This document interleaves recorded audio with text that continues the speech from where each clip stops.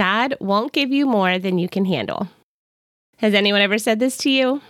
Well, guess what, honey? It just ain't true. Sorry to burst your bubble. God absolutely does give us more than we can handle in life because He wants us to learn to rely on Him.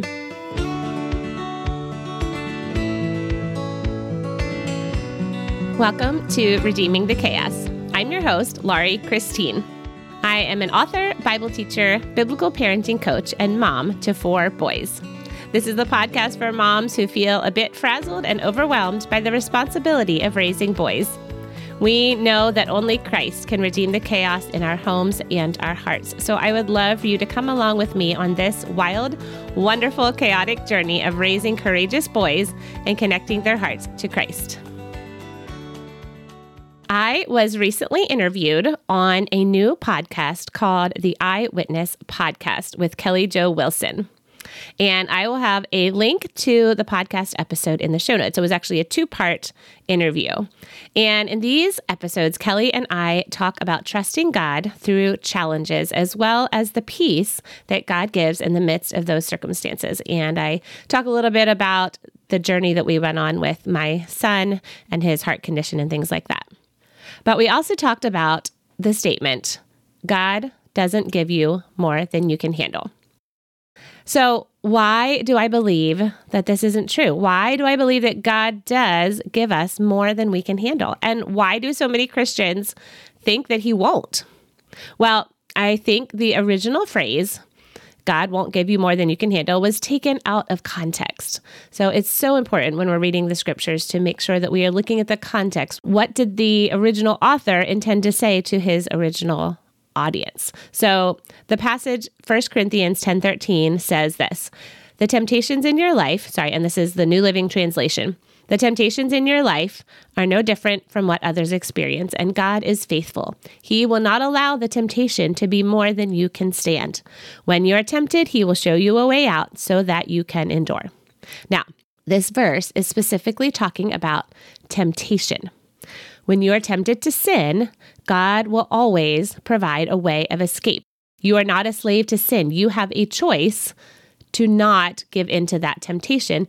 And as this verse says, God will not let you be tempted beyond what you can bear. You will always have an option to escape that temptation.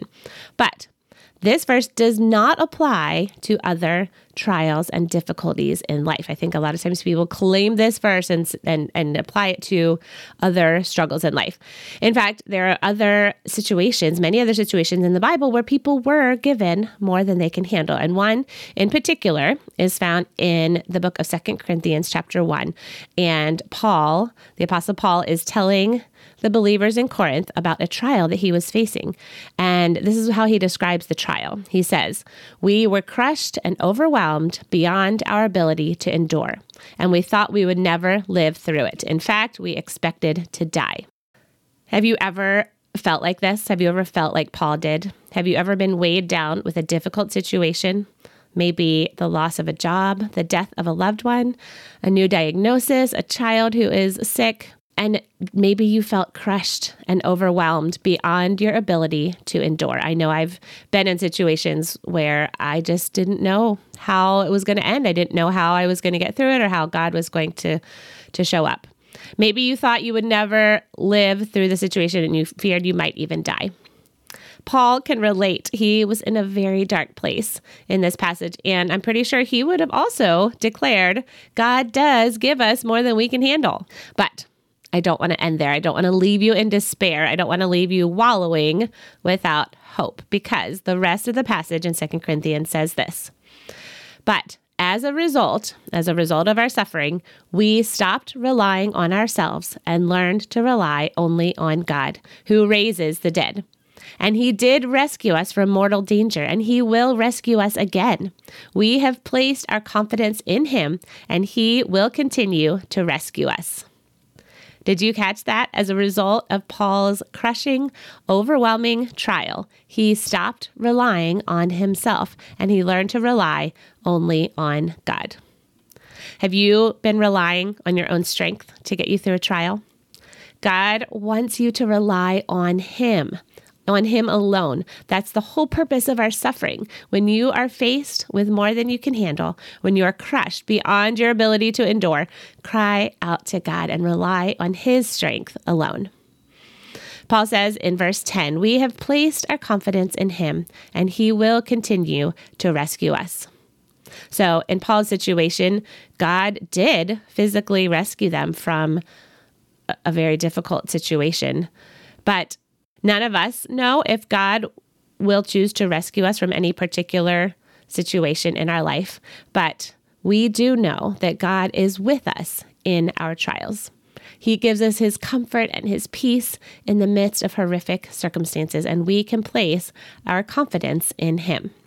In my interviews with Kelly Jo Wilson, we talk a lot about God's peace and the peace that surpasses understanding. And I will have links to my interview with Kelly Jo Wilson in the show notes. Just go to lauriechristine.com/61 and be sure to check out Kelly's new podcast, the Eyewitness Podcast. So before you go, though, I want to show you one more thing from the passage in 2 Corinthians chapter 1. Just before this section, when Paul is talking about his overwhelming trouble, he talks about how God is a God of comfort. This verse may sound familiar to you guys. And if you haven't read this passage before, if it's been a while, I encourage you to go and read 2 Corinthians chapter 1. Just read the whole chapter. It's really encouraging. So Paul says in chapter 1, verses 3 and 4, God is our merciful Father and the source of all comfort. He comforts us in all our troubles so that we can comfort others. When they are troubled, we will be able to give them the same comfort God has given us. So he comforts us in our troubles. God is a God of comfort. He empathizes with us. He comforts us. He is with us in our trials, but not just so that we can feel better about ourselves. In the verse in chapter 1, it says, he comforts us in our troubles so that we can comfort others. On this podcast, Redeeming the Chaos, we talk a lot about redeeming the chaos. God is able to redeem the chaos in our hearts and in our household full of boys. Well, God's mission is also all about redeeming your suffering.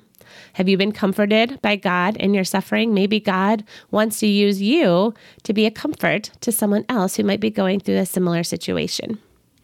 I would love to know, I would love to hear your story if that is you, if you feel like you have gone through a situation where it was really difficult, but you felt God's comfort, you felt God's peace, and then you've had opportunities to talk to others and to encourage others in a similar situation. I would love to hear your story. You can email me. My email is laurie@lauriechristine.com. And you can also find me on my website, lauriechristine.com, or you can go to redeemingthechaos.com. Also, if you know another mom who maybe is really going through a difficult situation, maybe needing some comfort in their own life, would you do me a favor and share this episode with them? Share a link to this episode. Or even better, share a link to the show notes with them. And you can find the show notes for this episode at lauriechristine.com/61. Thank you so much for joining me for this shorter episode of Redeeming the Chaos. And I just wanted to jump back in and wish you guys a happy new year. And I know we're already a couple of weeks into the new year and it seems like Christmas was so long ago, but I hope you all had an amazing holiday, a great time celebrating the birth of Jesus. And I'm ready to jump into 2023. So I've got a lot of great content coming up for you guys, and I'm excited for some really good interviews. I have a book coming out later this year, which I'm so excited about, and I can't wait to tell you guys more about it. So anyway, welcome to 2023, Redeeming the Chaos, and I can't wait to dive in with you guys this coming year.